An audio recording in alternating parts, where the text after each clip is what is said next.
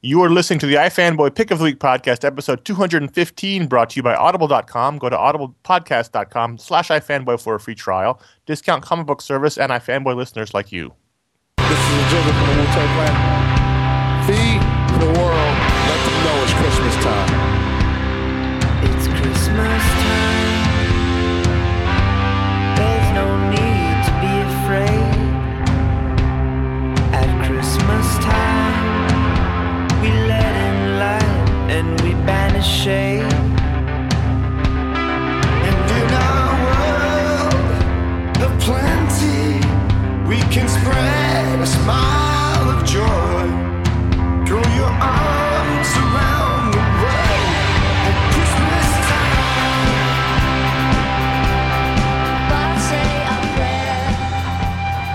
Hello! Welcome to the iFanboy.com Pick of the Week podcast, episode 215. My name is Connor Kilpatrick, and I'm here with Ron Richards. Hello! And Josh Flanagan. Why don't you tell me the comic you'd like to be picked? At yesterday. That's a great episode. At iFanboy.com, we like comics. We read comics. Every week we read a bunch of comics, and one of us picks the one that they thought was the best. Or that they liked the best. I want to do this next week when it's my turn. They write about it on the website. And we talk about it on this here podcast. Stay tuned for the end of the show. Find out if you won the next December giveaway. Can I just say that I love in the script that it has the westernism of this here podcast? It's been there for years.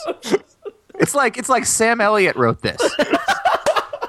He's a closer. You bring him in every movie and you win. Yeah, pretty much. Sometime you do the podcast, sometime the podcast do you. Before we get to the show, reminder, spoiler warnings are coming. We got spoilers coming from every angle, so duck. Stay tuned to the end of the show to find out the next one of the December giveaways, if it's you. I met that guy once. And he talks like that. It's creepy. It's nice to meet you, Connor. Ron. Wait a minute. Can we just dwell on the fact that we're making jokes about fucking movie phone, which I haven't used since 1998.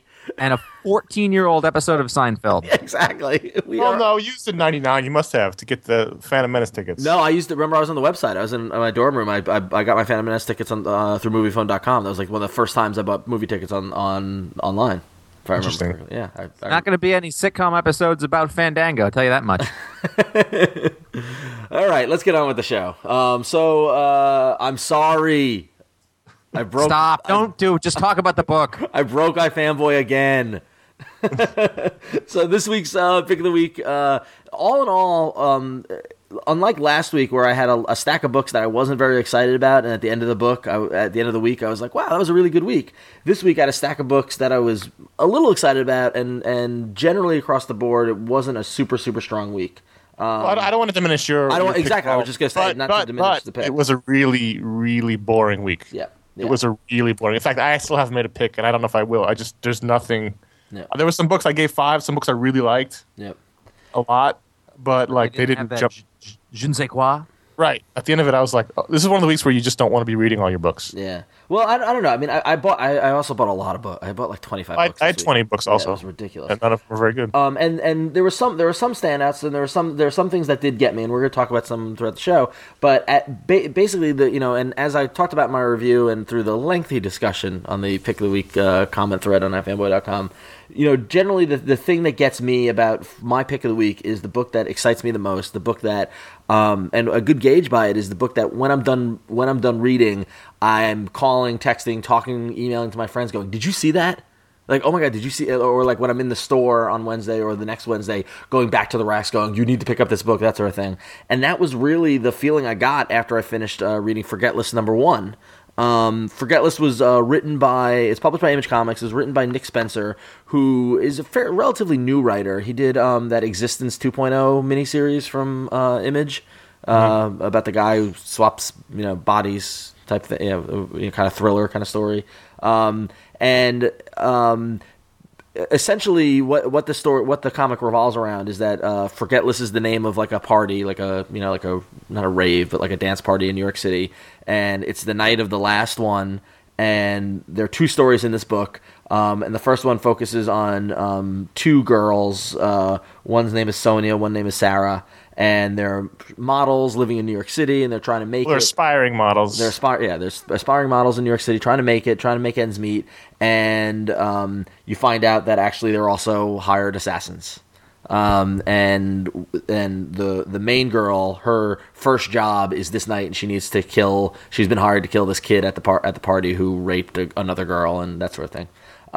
So it's got a little bit of that, kind of New York, it uses Twitter and as narration, devices, and kind of younger generation kind of excitement. It uses time shifting, so it's jumping. The story starts off. It starts off straight on a page, and then you turn the page, it says 3 hours earlier, and then it goes 10 hours earlier, and then it jumps back to the present.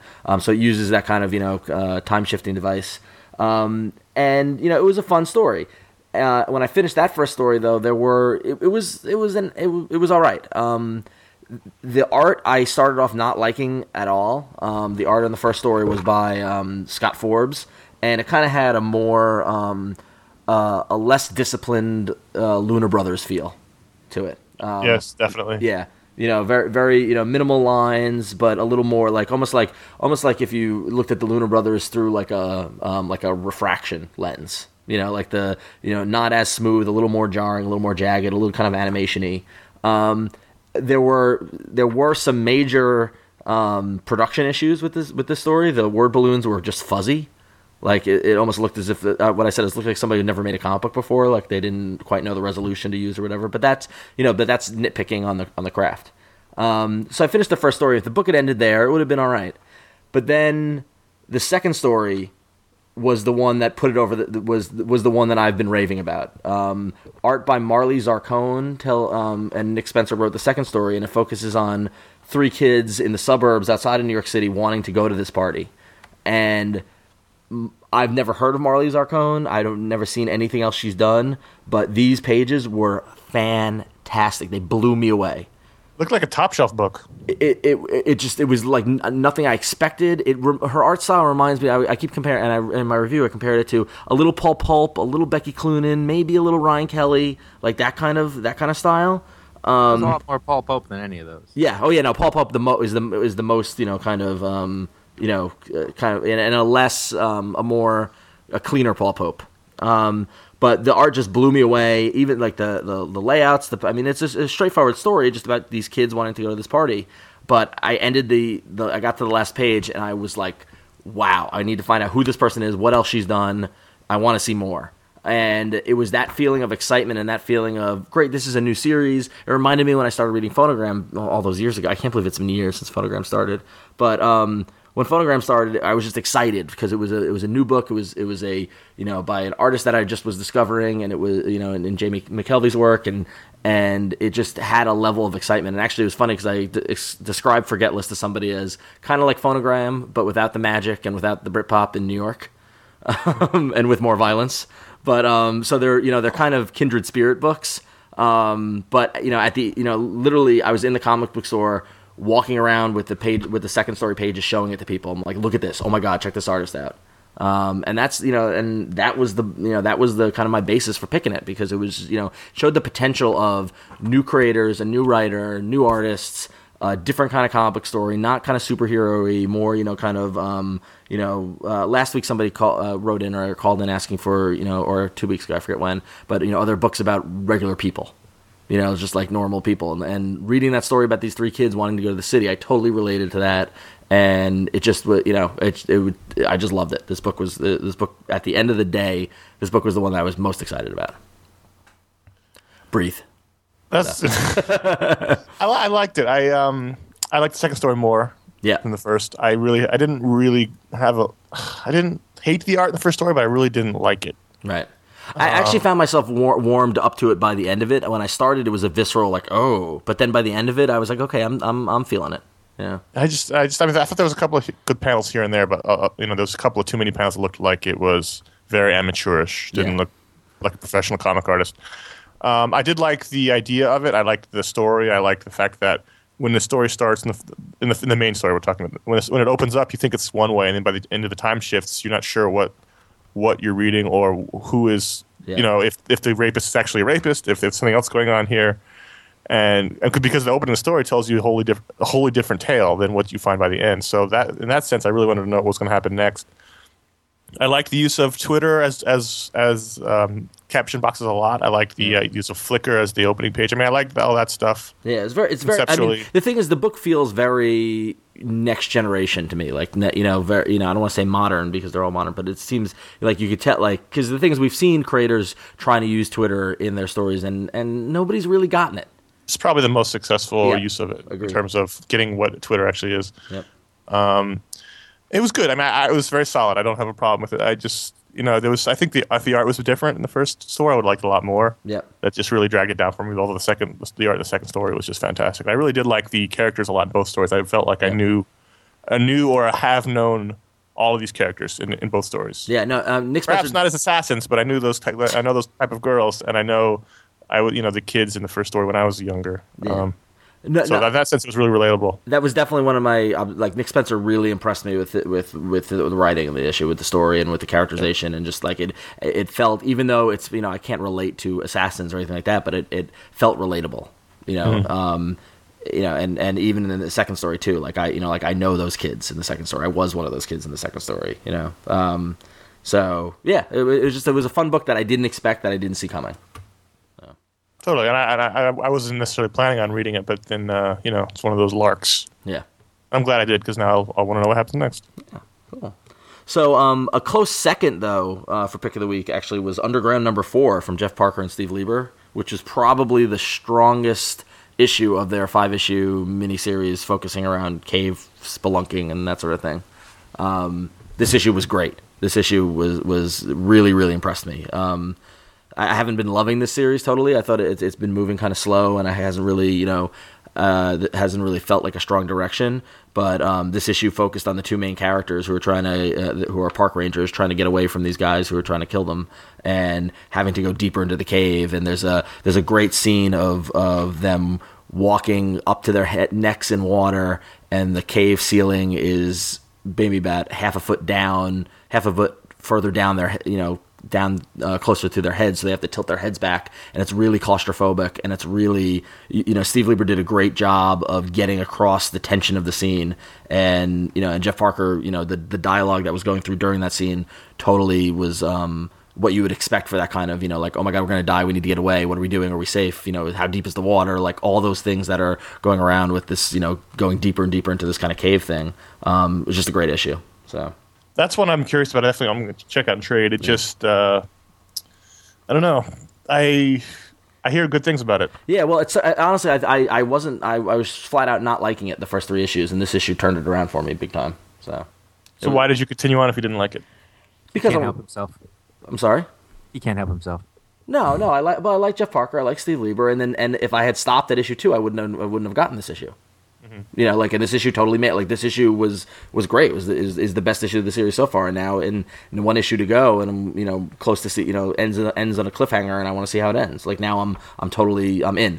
So I dropped it not because I didn't like it, but because I didn't really like it. It was like I have to make some cuts, and right. like the end of the second one, I was like, it was pretty good. It was all right. It wasn't But at the same time, like, I was like, no, I'm just fine with not reading it more. Yeah. I'll read it someday. Yeah, that was how I felt about it. I wasn't like 5-issue mini. It'll make a nice trade, but this one issue, that one main scene it's the scene depicted on the cover. Like, that was the one that really, really impressed me. So my question about Captain America Reborn is, I'm trying to figure out why they needed to add an issue. Yeah, because this issue basically is one long protracted fight scene. Yep. So you figure, why couldn't this have been shortened? And integrated into the last issue and the next issue. I finished this and I thought, well, this one didn't really do anything to forward the story. It didn't. It was a whole issue basically of what we knew was going to happen. According to Tom Brevoort, Ed Brubaker said that he couldn't fit it all into this last issue and therefore needed another issue. Right. So, obviously that's why they would do it. But my question is, after reading it, I don't see that. Yeah. The other thing I realized after this issue is that as much as I like Brian Hitch and I've enjoyed his work a lot in the series, I don't think he really matches well with Ed Brubaker. Nope. His style of storytelling is different than Brubaker's, and it feels different and it feels weird. It's like a weird. Sometimes you can tell when the style of the art doesn't match the style of the writing. Well, do you think that's because we're so used to and enjoyed the Steve Eptings and that whole army of artists that have worked on Captain America over the past couple of years, and this is. I think it's because of Epting and it's because of Larkin and it's because of Phillips. All those guys match Brubaker's style. This is too bombastic for Brubaker. Specifically on Captain America, it's had a single style. Even as they went through different artists, there was a unifying look, tone, and look. And now this is like sort of the culmination of the story, and it's different. And so it's automatically, it'd be like if all of a sudden the third Lord of the Rings movie was directed by McGee, and you'd be like, what the fuck? Even if, and that has nothing to do with whether you like McGee or not. Even if you did, you'd be like, whoa, slow the camera down, whoa, Yeah. The tone doesn't match, and that's really thrown me off of the series. And I was really excited for it at first, but I haven't been. Yeah, this issue had some great moments. I mean, like the MODOKs, the 2-page spread of the Super MODOK Squadron was great, just because I love MODOK, and and some of the Captain America Red Skull dialogue was great. But yeah, I was kind of mad about this too, and I just kind of want this to be over. That's the thing, is it's been too drawn out. Well, you know how it ends, so it can be over for you. Yeah, true, exactly. Next week, Battle for the Shield or whatever it's called. Who will wield the shield? Who will wield the shield? The rural juror. That's going to happen before this actually ends. Who will wield the shield? I'm hoping in the next issue that Red Skull shoots Steve Rogers with Force Lightning, and then he throws Red Skull over the pit into the heart of the Death Star. I would let like a 9-year-old to walk up to them and very stiffly ask how come they can do that, and then explain. Well, Hitch was the factor in this. Hitch was the mistake, I think. Yeah. Which also, is again just breaking it out of the series and making it its own mini event was also a mistake. Yeah, agreed. And just so that people get this clear, we're not saying Brian Hitch isn't good. I don't want to see one. Where's the Brian Hitch love? I don't want to see that. Yeah. This is not what that comment's about. It's about a shift in tone, and that's absolutely the case, I think. Yeah, no, I mean, Hitch is great. I mean, I loved Hitch's work on the Ultimates. We've been a fan of Hitch going way back to when he was doing stuff with Wildstorm and stuff. But yeah, I think I do. Now that you guys say it, I do agree with you that I don't think the styles do match. And I even like what he's doing here. Just if you just looked at the art on its own, but if you take the art in the context of the story, it doesn't fit. Right. Yeah. And there's an Oscar Wilde quote on the back, which I thought was odd, which didn't really match Thomas Paine and the other tone of the other people that they've had. Maybe needed a quote, man. Don't knock it. Go in a press. Hey, I love Oscar Wilde. It's fine. And I know that when I think of Captain America, Oscar Wilde is the one classical writer who readily pops to mind, almost immediately. Well, Oscar Wilde did talk a lot about freedom and all that. Yeah, but anyway. Long time ago, all three of us read X Factor. All three of us loved X Factor. Yep. For about a year or two, how'd they get to 200? What happened? You closed your eyes and Jesus, I didn't think it'd been that long. I dropped off. Josh dropped off when it got embroiled in all of the X crossovers. It really lost its way. It didn't feel like the same book anymore. And so this issue 200, which is I guess the return to the original numbering. Yep. This is like the return to the original book. I bought this because I bought it sort of on nostalgia for the old book that I love, plus the fact that it's the claim that it was going to be like it was originally before the crossovers, and it is like it was originally before. It was really good.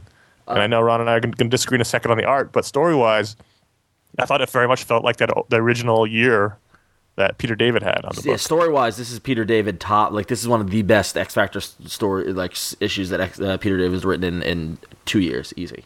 Yeah, this was great fun. This was this was the book that I remember loving a lot, and I was happy I went back to it. Now I'll probably stay on it because now it seems like they're back to doing what they did, just to being a mutant private detective team in New York and not worrying about X Necrosha or X Nation or any of the other things that are going on, just doing their own thing. And even though I don't really know, like it took me a second to figure out who was still on the team and why Guido or Strong Guy wasn't at the Jersey Shore but was in fact still here with the team, and wearing weird sort of matrixy sunglasses. Well, Well, but other than that, it was good. That gets into the art. Like you said, the story was fantastic, and the art was by Marco Santucci and Patrick. Oh no, I'm sorry, Bing Casino with Marco Santucci on pencils, and Marco Santucci and Patrick Pizzalunga on inks.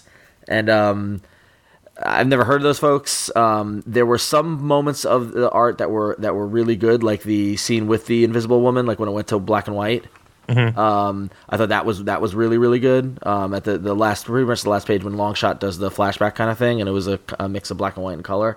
But I had a visceral hatred reaction to the art for some reason. I hated the costumes. I hated the way Guido looked. I hated the a lot of the facial expressions. Like it was just like every time I turned the page, I was like, there was another thing. I was like, oh, I felt like I was getting punched. Like what's with Jamie's hair?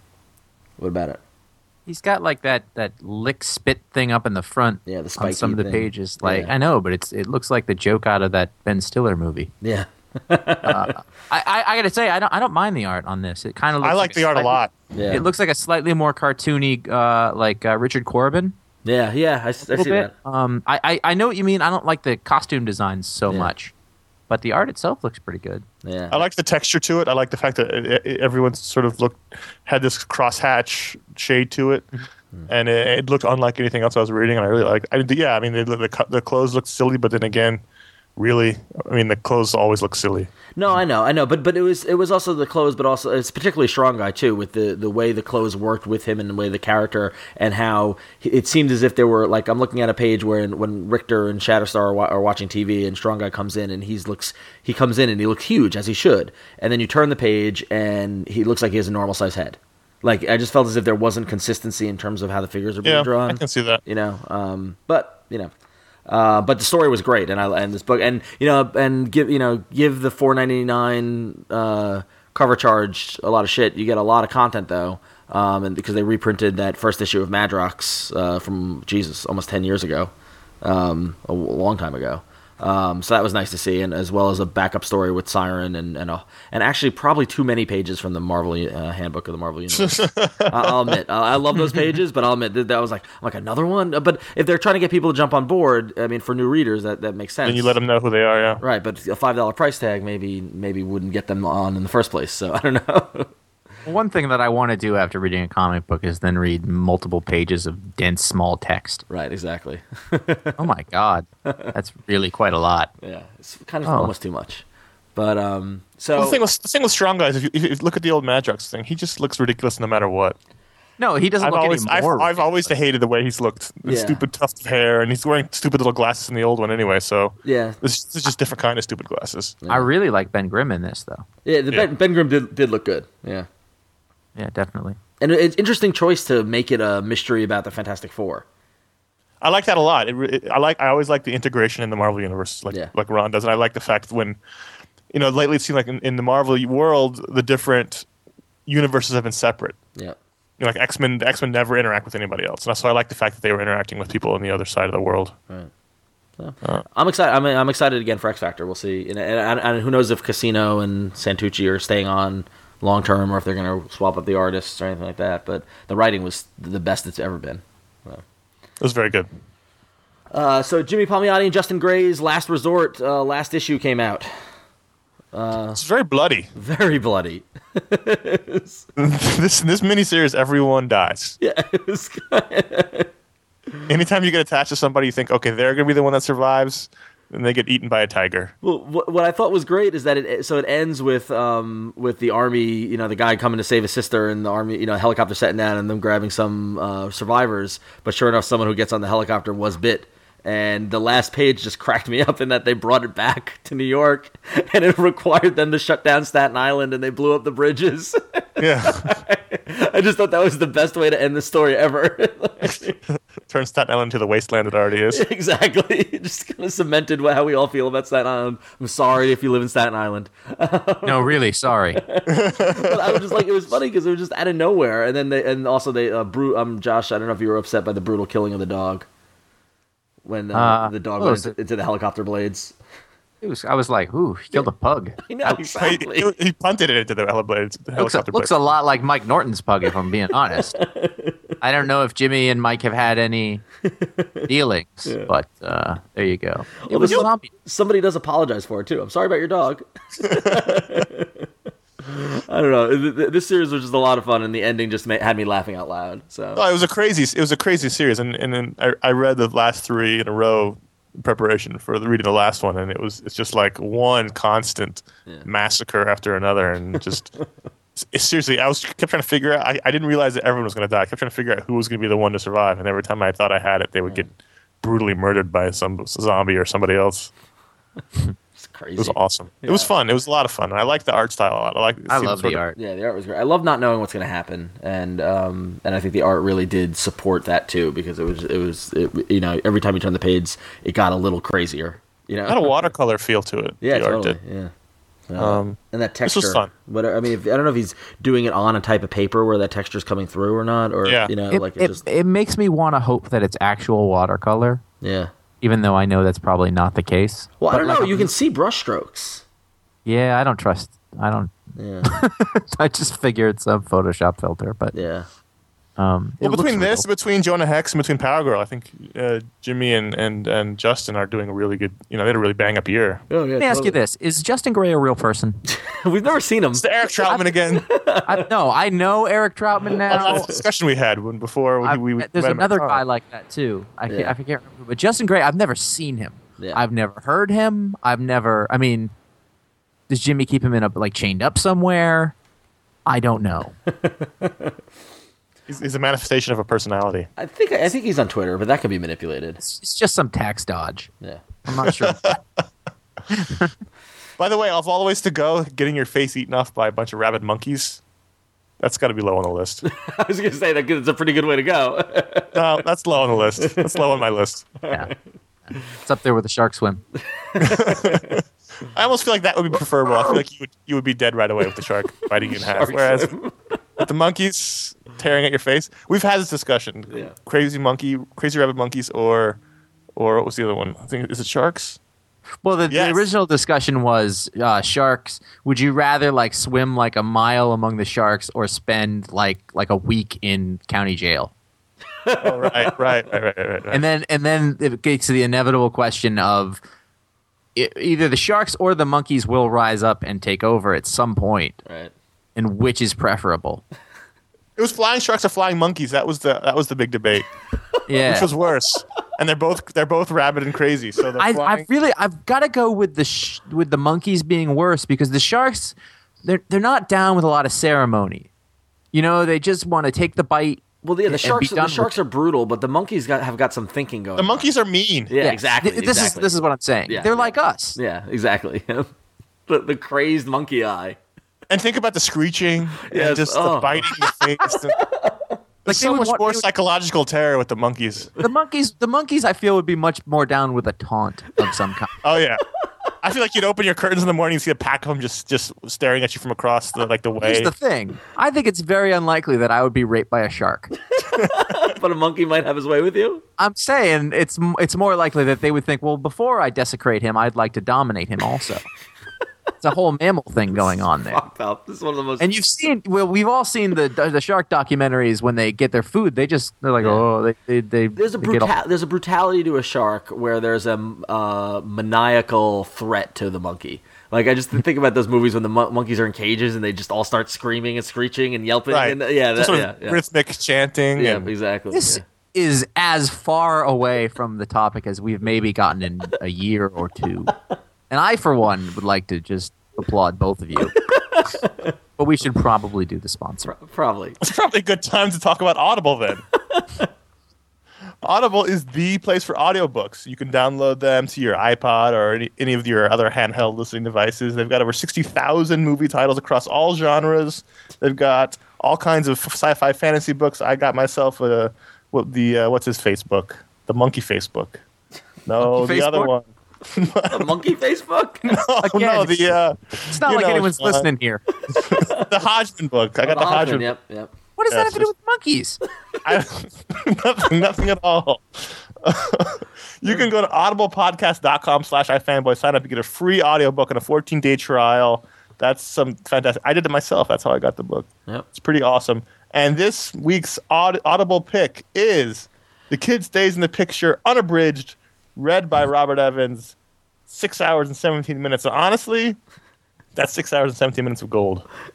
It's possibly about it the greatest audiobook read ever. I have the abridged CD version of this that I bought, 10 years ago. Yeah.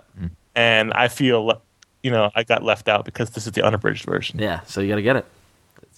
And will I be getting this one? You bet your ass I will. Was it going to get in the cage for the monkeys? I need to watch that movie now. Oh, God. Anyway. All right, so moving on. So Ex Machina number 47, Josh. Were there monkeys in this, Josh? I don't believe so. No, there was there not. were in some of the earlier issues, though. Yeah. I am of a couple of minds on this. On the one hand, like, this is the last gasp of Brian K. Vaughan as a comic book writer, I believe. Yep. He says he's got another project in the works, but we'll Sure enough. If his movie gets picked up, I'll believe that when I see it. Here's me believing that one. Anyway, but on the other hand, I like that it's ending. Meaning, like the ramp. I think Tony Harris likes that it's ending too. Well, the ramp up to the end has been really interesting, and I don't think this needs to go on forever. And it's been like I feel like it's going to be a good ending. Vaughn is really good with endings, and so like the issues have been good and it's exciting, and they've been coming out, which is like every time one comes out for the last few months, I've just been like, oh, it's like a treat because I just didn't expect it because it was sort of off schedule for so long. But it's been a lot of fun, and I think for some reason, Tony's art is gotten way looser, and it looks great. It's evolving. I mean, the thing is, there's points where it looks really good. There are points where it looks really rushed. But the style definitely evolved in the story arc way more further down the line than it has been in this title for the whole run. And there's some things in this issue that I really, really like. There's some things that I was like, oh, he's just trying to get it done. So. Yeah, I don't even mind. I mean, the thing is, though, you say rushed, and I say it's like this looser, sketchy look, which I like much more than sort of the very smooth edge stuff that he did through a lot of it. Yeah.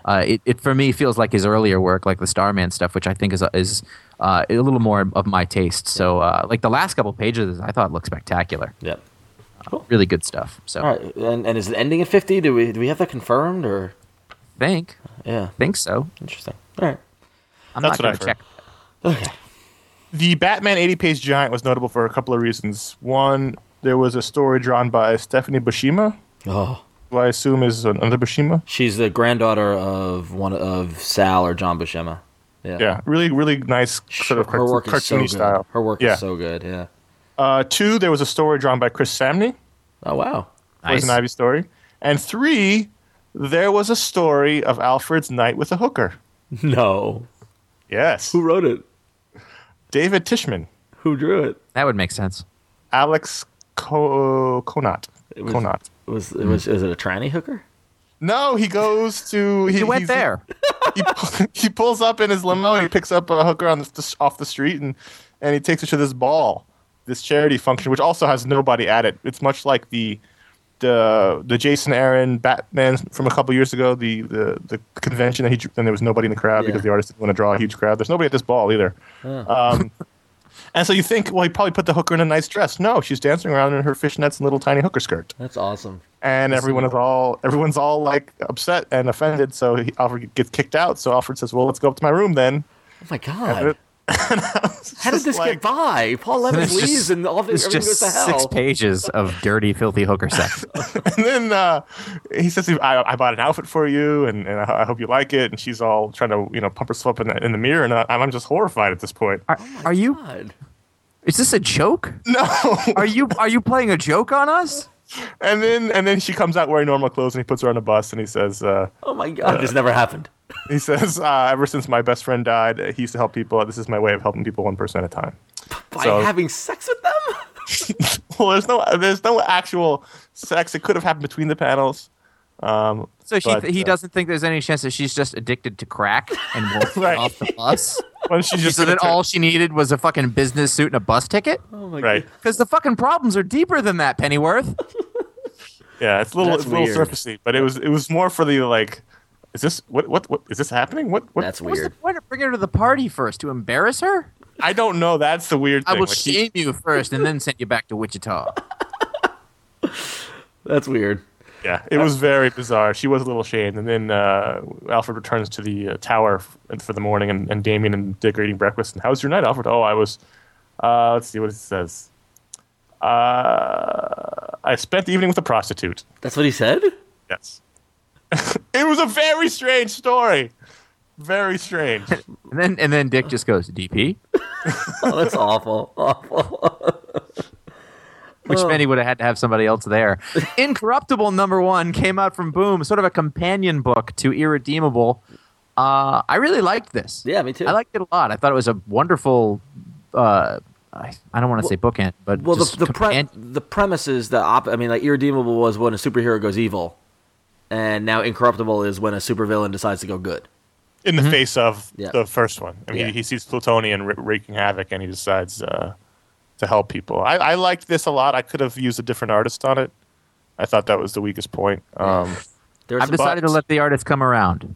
No, but I'm going to give him a chance to grow like Peter Krause did. But I didn't hate the art. I just thought it wasn't as strong as the art in Irredeemable. But this book was good. Made me laugh out loud a few times. It was good. It was Like the main solid. character. When he burned the money, why didn't you just give the money to charity? So jump on while you can. I got the Tim Sale cover, which was awesome. It was better than the Cassidy cover. But Green Lantern Corps #43 features features Guy Gardner becoming a Red Lantern, and Connor's nightmare continues. I gave this a 5 because I really liked the beginning with Guy's rage at Kyle dying and not being able to accept it and trying to save him, and I thought that was all really, really well done. Some of the best writing Peter J. Tomasi has done in this series, I thought. And I like the Black Lantern ring trying to get Kyle. And yes. I thought that was really good. And I thought also the art was some of the best that they've had in this series overall. Yeah, and then they turn around and Kyle was brought back to life by the Star Puce Sapphire. Lanterns. What was those? The Star Sapphires, the sluts. The slight purples. Yeah, lavender. The love ones. Yeah. Which was fine. I mean, I didn't really, it was kind of. I saw people up in arms about it, and that's just, Well, the question now is what's obvious is that basically the Star Sapphire, kind of raises Kyle by tapping into the love with the girl with Sinestro's daughter, and they makes a whole big thing out of how she says your heart is his heart is your heart, and in a fusion of love and will, two hearts are one. So. And then Kyle becomes, is resurrected. So is there some sort of symbiotic connection now? If she dies, does he die? Is it some, that's where I'm expecting it to go. So who knows? Like the ending with Mogo Beat as one. Yeah, but yes, that was the song I was thinking of. Who sang that song? Two of Hearts. Yeah, who sang it? Something, I don't know. Is that Madonna? No, it was like Samantha Fox or something like that. Jesus. It's not her. It's somebody else. Mogo shows up at the end though, which is awesome. I thought that was why I got a 5 for the beginning and for the cliffhanger. The Kyle stuff I could take or leave. It doesn't really bother me. They didn't really make a big deal of him dying, so him coming back alive isn't a big deal either. Yep. Okay.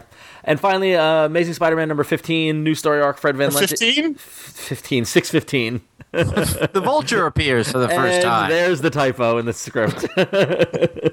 Amazing Spider-Man #615, Fred Van Lente, not Brian Pulido, rather Javier Pulido doing the art, and continuing the Gauntlet kind of story arc. The next villain that Spider-Man's dealing with is Sandman, who is one of my favorite Spider-Man rogues, and this issue was just great. It was just awesome Spider-Man story. So. And they've ceded Governor's Island to the Sandman at some point. Yeah, at some point. I loved the art, and I loved Spider-Man swinging around New York in his hat, scarf, earmuffs, and leg warmers. That was that made me laugh the first time I saw that. Yeah. And they kept it up. Yeah, totally. Yep. I like the fact he's running around stopping crimes with earmuffs on. And Van Lente's really good at this, and it really captured I love that it's happening it's winter in New York and it's snowing, and I love the idea of this is all happening now in the world, So good times. All right, so those are the books that we enjoyed this week, and you enjoyed a bunch of comics that came out as well. And if you go to ifanboy.com/comics, you can see all the books that come out every week, and then you come do your pull list, and you can rate and review them. And this week, our first review is from Cubman987, who reviewed Power Girl #74. Nope. Power Girl #7. Oh, wow. There's typo number 2. Power Girl number 7. Wow, this Power Girl got that run, really. They just ran with it. They're cranking them out weekly for about a year. Amanda Connor's in the hospital. Power Girl number 7. He gave the story a 5 out of 5 and the art a 5 out of 5. And at the time of this recording, about 9% of the iFanboy community made their pick of the week. And Cubman987 says, I'm really glad that I decided to go out and pick up the first 6 issues of Power Girl after reading too many good things about the series on various sites and blogs. I really enjoyed all 6 issues, and this issue might actually be my favorite one so far. This issue has a little bit of everything: love or lust, action, humor, scantily clad women and men, giant space monsters, and a guy named Chancellor Groovicious, who looks straight out of the 1970s. As with the first 6 issues, this is just a lot of fun to read. I think there's a lot more humor in the issue, and I found myself laughing quite a few times. From the goofy 1970s vibe to the funny sidebars, this issue provides lots of laughs. I'd like to see a big push on this book soon. I think this is a book everyone should be reading. It's really one of the best books out there. If there was a trade, I would have bought it for both of you guys for Christmas, but there's not a trade, so I didn't buy it for you guys for Christmas. But You wait 3 years, there will be a trade. I don't see what the problem is. Wait, but that's the problem. This is one of the better superhero books that DC puts out that not enough people are reading. Amanda Connor is just brilliant on this book, and she creates a very retro, sexy vibe without being cheesecake. Yeah. Even though people think Power Girls she would be automatically cheesecake, she's not, because Amanda Connor treats her with a lot of respect, and she's always in the power position in the book, and the men aren't. Yeah. And this was a great 70s throwback vibe. It had a Vartox looking for a mate on his planet, because on his planet there was a war and somebody dropped a contraceptive bomb on the city and made all the women infertile. Awesome. So he wants Power Girl, and she wants nothing to do with him because he looks like 1970s Sean Connery, and he's going to do a bunch of feats of strength to impress her, and they're just a disaster. And it was very funny, and it's Jimmy Palmiotti and Justin Gray, if there is a Justin Gray. Sure. Writing this very funny action-based throwback book that's very solid. Not to stir up the pot, but the Marvel Girls comics announcement. How good was Amanda Connor's cover? Beautiful. I don't know. I realize I don't think I've ever seen her draw Marvel characters. Her Spider-Man was great. Her Wolverine was great. Like all those. I was like, oh, that's fantastic. You know what? The other day I was going through one of my long boxes I pulled out of storage, and I stumbled across a drawn Justice League issue. Really? Yes. Wow. How cool is that? That's really cool. I want to see that. Comic Book Chris is up with the next review, and he's talking about Dark Avengers number 12. He gave the story a 2 out of 5 and the art a 4 out of 5, and as of now, the pick of the week percentage is 0.02%. That is not a lot for those of you who don't know math. This is his review. Damn it! And everything was going so smoothly until this issue, ...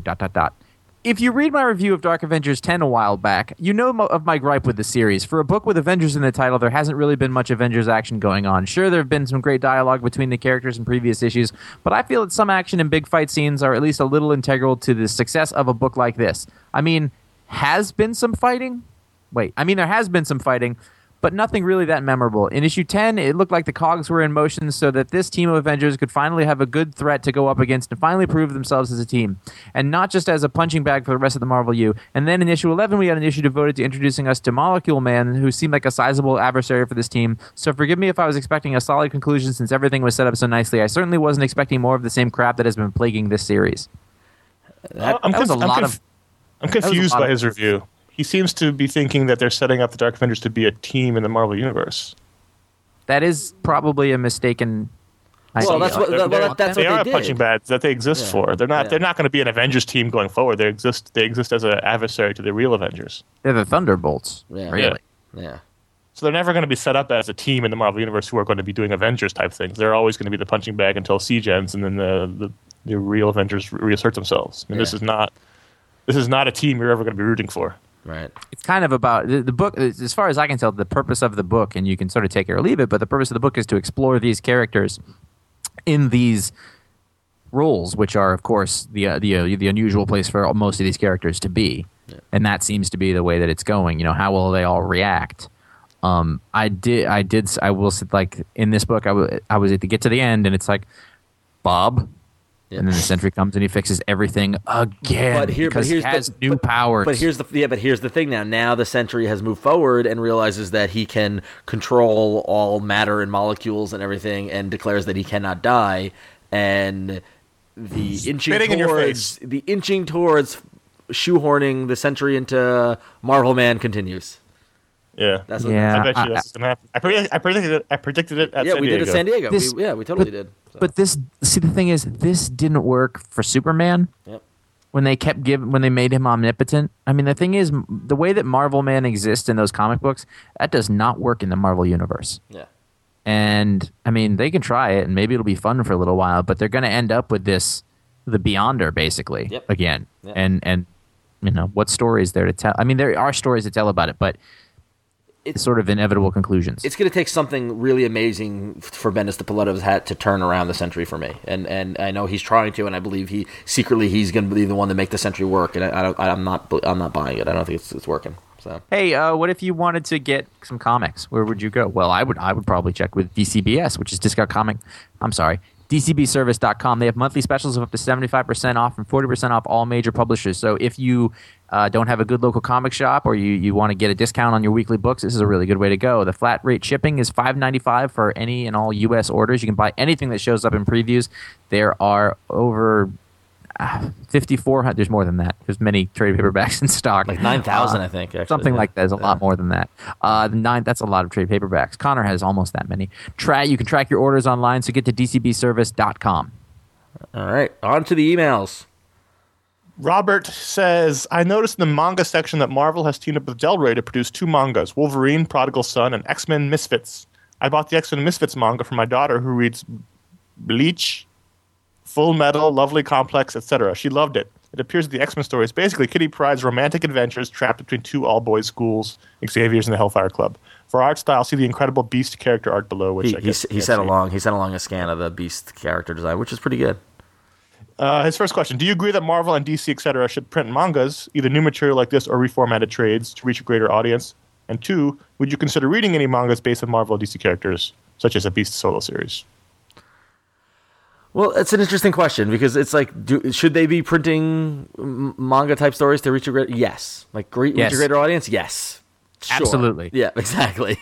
Would I consider reading it? Maybe. I mean, I wouldn't not read it. I think you would consider it. I think that's the flaw in the question. Yeah. Would you read it is the better question. Yeah, exactly. I mean, it might not be for me though, but your daughter who reads, who's reading manga, that could be a good way to get her into these characters, and and build up a line of comics that are for her. I think that's a fine thing to do. It might not everything has to be for us. Exactly. Yeah. I'm not convinced there's a ton of crossover though. What do you mean? I don't know if that the people, and of course there are people who read both. Of course there are, but I think the majority of people who read manga probably aren't interested in non-manga stories. So I don't know if there's a ton of crossover for the characters. I think there's a way to get kids though who are sort of used to everything at the same time. Yeah. Not people like us. Meaning, like people are sort of set in their ways and they like what they like and that's their thing. And also, I mean, for me, they're X-Men comics. I'm not going to buy new normal X-Men comics. So. Right. I'm not going to buy that. But it can't hurt. I mean, I think the publishers need to try things, and if they can build audience, then great. If it works, then run with it. Mm-hmm. So. Theoretically, they could be outselling the regular books almost right away. Yeah. Which would cause everyone to freak out. I would love to see that happen, by the way. Yeah.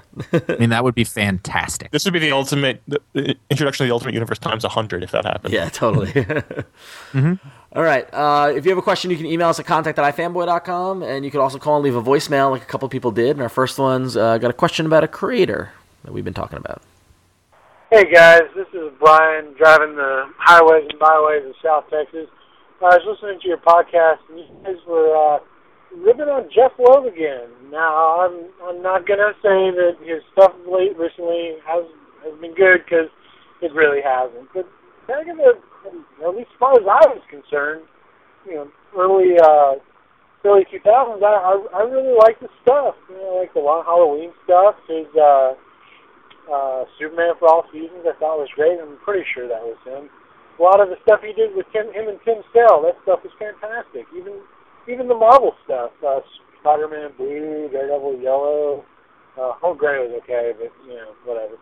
But I don't know. I really thought his stuff is good. But his stuff lately hasn't been good. Then again, I haven't read Hulk either. I kind of been wanting to pick it up though, because I've just wanted some big stupid action. But I just what do you got against him, guys? Did he kill your puppies? I don't understand. Love the podcast, guys. Love the website, and hope to hear from y'all soon. Thanks a lot. Bye. So let me get this right. Somebody does something you like once, you have to like them forever. No. You know what's funny is that you're absolutely right about the stuff that you listed in detail of things that he did that were good 10 years ago. And I think that for me is the thing where I feel like the most, like it makes me not like the stuff that I don't like now more. Because I was like, wow, I used to really like the stuff that he was doing. And then recently, I haven't liked anything. And it's been years. It's not like it's just a few books and I'm giving up on it. But I mean, years. Ever since he moved from DC back to Marvel, it has not been good. Well, the Marvel color books were good. No. The Marvel color books were when he was at Marvel earlier this decade. Then he went back to DC and he did Superman, Batman. Oh, right. And he did some other stuff. And then he came back to Marvel. And when he came back to Marvel to now, and that's been Hulk, it's been Ultimate stuff, it's been shit. It's been shit. I don't even know. I can't we even want to say clarify. We like all the old stuff. We like we like the colored books. We like Superman. I didn't like all the seasons. Well, for the I most liked a couple part, of the first ones. Well, I love Tim Sale. I mean, he's great. And Long Halloween is good. I think a big problem with what Loeb has been doing is that he's kind of fallen, and we've heard him say it in interviews. He's admitted to it, not in the context that I'm saying, but I think he's fallen into the trap of quote unquote writing to his artist. And really kind of, writing a story that matches whoever artist he's working with and letting the artist carry him a little bit. And his stories are really simple and they're really, they're not as good as they're not as well thought out as they once were. And I know a lot of people are enjoying Hulk, and that's great if you are. Enjoy Hulk. Yeah. And not to distract from that, I am not actively reading Hulk, so I can't comment on that. But the other stuff I've read since he's come to Marvel has not been as good as the other stuff, as his earlier stuff. So. No, and the stuff I enjoy is not as good as that old stuff. Definitely, I liked Ultimatum. I like Hulk. From what I've read, only the first two trades, but neither one of those books are any as good as what he wrote 8 years ago when he was doing everything. Yeah. But he still sells like gangbusters, so he's going to continue to write. So, and I just don't buy it. I mean, the thing is, I can't really even comment on the modern stuff because every time it pops up, every once in a while, I'll give it a try, and I'm like, okay, it's just what it is now. It's not my thing. Well, speaking of Jeff Loeb and the color books, our next voicemail. Hey, guys, this is Brody over in Reno, Nevada. Not Nevada, Ron. Hey, I got two questions for you. Whatever happened to Captain America White? And whatever happened to Mark Millar's War Heroes? All right, guys, thanks a lot. Bye-bye. I believe that War Heroes went down the movie option rabbit hole. Yes. It got optioned for a film, and really... And it sucks to say, and as a comic fan, it sucks to hear, but really, they don't need to do any more after that. You know what? Ex Machina has been great.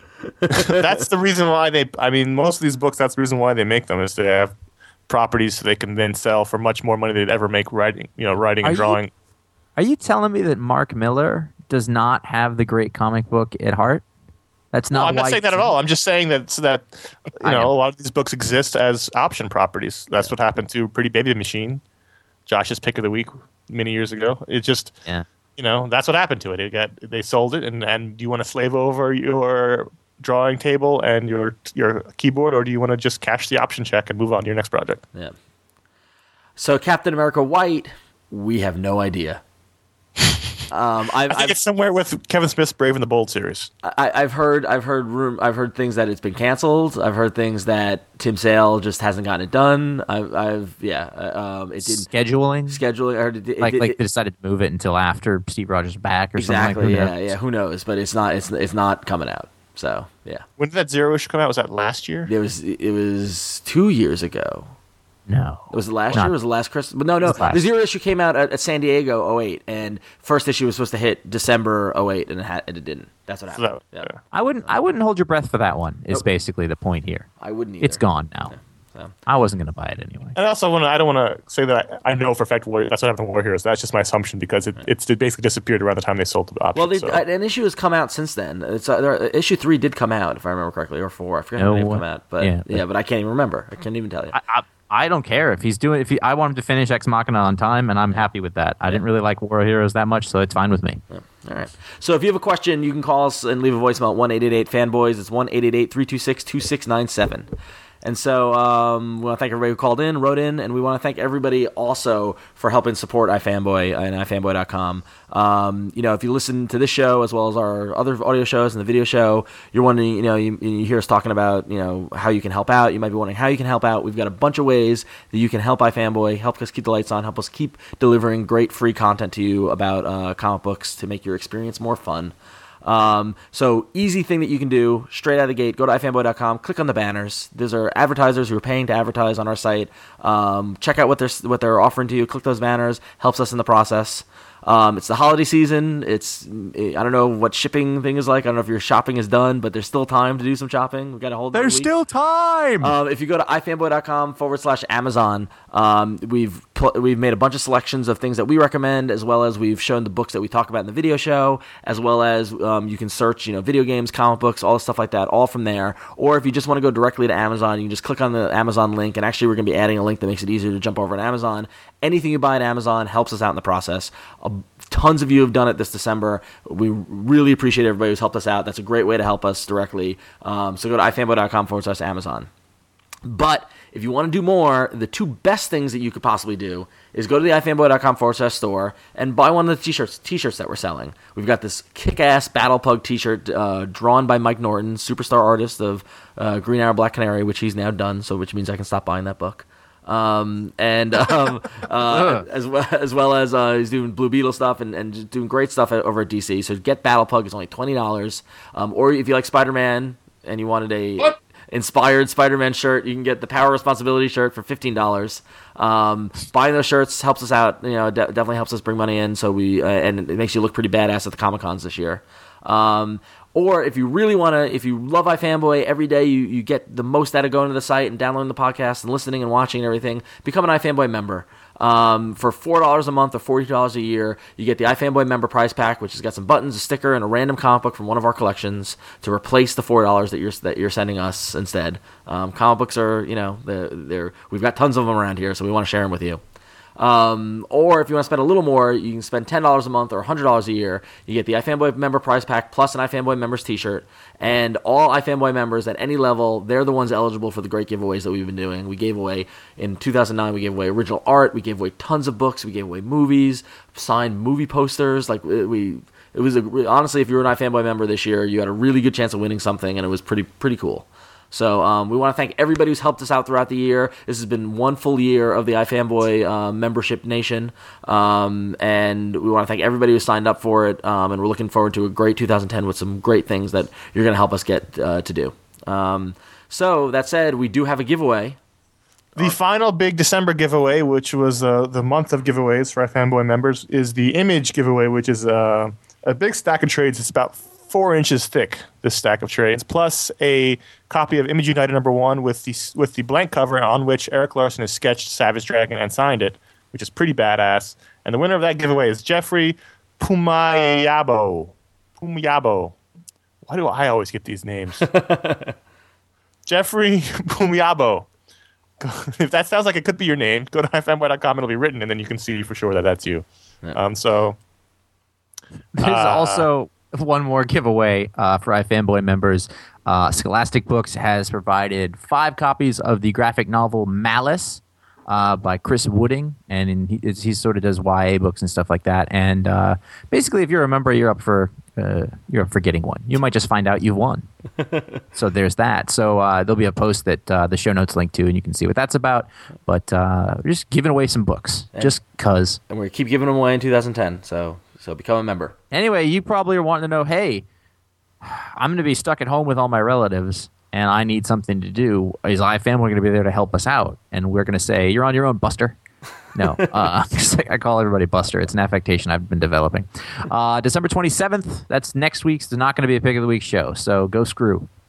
I don't know what that means. Anyway, we are going to have our annual year-end all media spectacular. That's a word that may be saying too much. But either way, we're going to talk about all the stuff that we liked in media for the whole year. We've done it other years before. You know the drill. It'll be longer than a regular show, so you really have you can't complain. This is the big one. So the big one. Yeah. This is the WWII of go screw. That's it. That's a World War II phrase. I love that. January 3rd, there will be no Pick of the Week show because we're taking a week off and there are no comics anyway, except for The Blackest Night. The cat was out of the bag. I'm not giving away anything, but we can't do a whole show on Blackest Night 6. Yeah. Maybe we could. That one. I'm not going to the store. I'm not going to the store that week. No. Yeah. I'm not going all the way for one comic. Yeah. Oh, screw. And we're taking the 1 week off, so that's fine. Hey, this Monday also, Ron? Yep, this Monday, iFanboy Talksplode Don't Miss is coming at you with Rick Remender talking about the last days of American crime. I talked to him a little bit about it back in September, but we talked a little more detail, and great conversation with Rick, as always. And then Don't Miss will be taking the rest of the year off, and we'll be back in January. So get this last one in the year, and then and Don't Miss Last Days of American Crime when it comes out on Wednesday. I'm excited. Yeah, it's beautiful. The art is beautiful. I mean, Anyway, so. Okay, I'm gonna pull this train into the station. I'm gonna shut this bad boy down. Go to ifanboy.com. Pick of the Week review. We got Christmas shopping to do, and apparently we're gonna get buried by the mother of all storms. So we can sit around here gabbing all day. God forbid the G.I. Joe animated series comes up. Pick of the Week review is over at ifanboy.com, and you can see Ron talking about why it's his Pick of the Week review and his fuzzy math. And there'll be all sorts of in-depth comic book discussion that goes on there, as always, and fun stuff. And one of my favorite great moments in comic book history this week. I thought that was really spectacular from G.I. Joe number 27. Then there's all the other stuff. You can get to ifanboy.com/about, and you'll see where we are on the web and that kind of thing. Video show, that's back. This last week was Jeff Smith, and this week coming up is another one that I'm working on. The book of the year. No, it's not. No, It it's not is. We're all. You know what this is? This is the last Pick of the Week show of the year, and we're stumbling to the finish line. This is like foot out the door. Like Bob and accountant has got a meeting at 4:30, and we're just waiting to get out. Where Clark Griswold thumbing the little tiny diving board on his pool, he waits for his bonus, and he just can't leave. But Brian Doyle Murray's a jerk. Yeah, this is. Some people like to finish strong, not at a fanboy. Our ethos is start just strong. to finish. And disappoint. Go screw. This coming week is a special surprise show, which we're not going to tease. You have to find out for yourself on Wednesday. Oh, yeah, cool. I forgot. See, it was such a surprise, I forgot about it. Yeah. Here's a clue, though. I don't have a clue. Go screw. Boing, boing. That's your little mini diving board sound. Literally, Sam McMurray is hanging out in my doorway, just looking at me, and giving me the sad puppy dog eyes. Pointing at a watch and going, huh?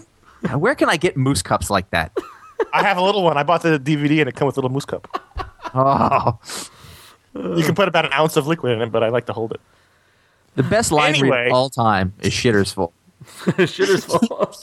You can email us at contact@ifanboy.com. Call us at 888-FANBOYS, which is 326-2697 with any questions, comments, discussion topics, criticisms, of which there are many. Yeah. Many, and we hear them every day. Thank you all very much. And finally, if you like what we're doing, tell your friends, tell your comic book store, or better yet, go to iTunes.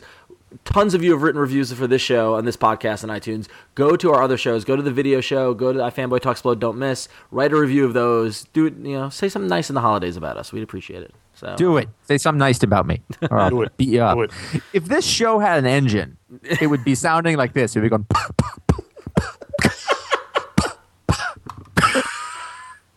And that's what. And then it would finally puff up some black smoke in your face, and you have soot-covered face. Dick Maybe Van kind Dyke of would. borderline blackface and offensive. Oh, that's awful. So before we end, we just want to wish everybody a happy holidays. We hope you have a happy and safe time with your friends and family. And thank you again for a great year, 2009 with iFanboy. And be sure to tune in to the year-end spectacular next week. But enjoy yourself. Hope you get all the gifts you want for Christmas. And yeah, I don't know, goodwill towards men. And go screw. Go screw. If we still did titles, I mean, there it is. Go screw. All right, I'm Ron. I'm Connor. I'm Josh. I brought it back.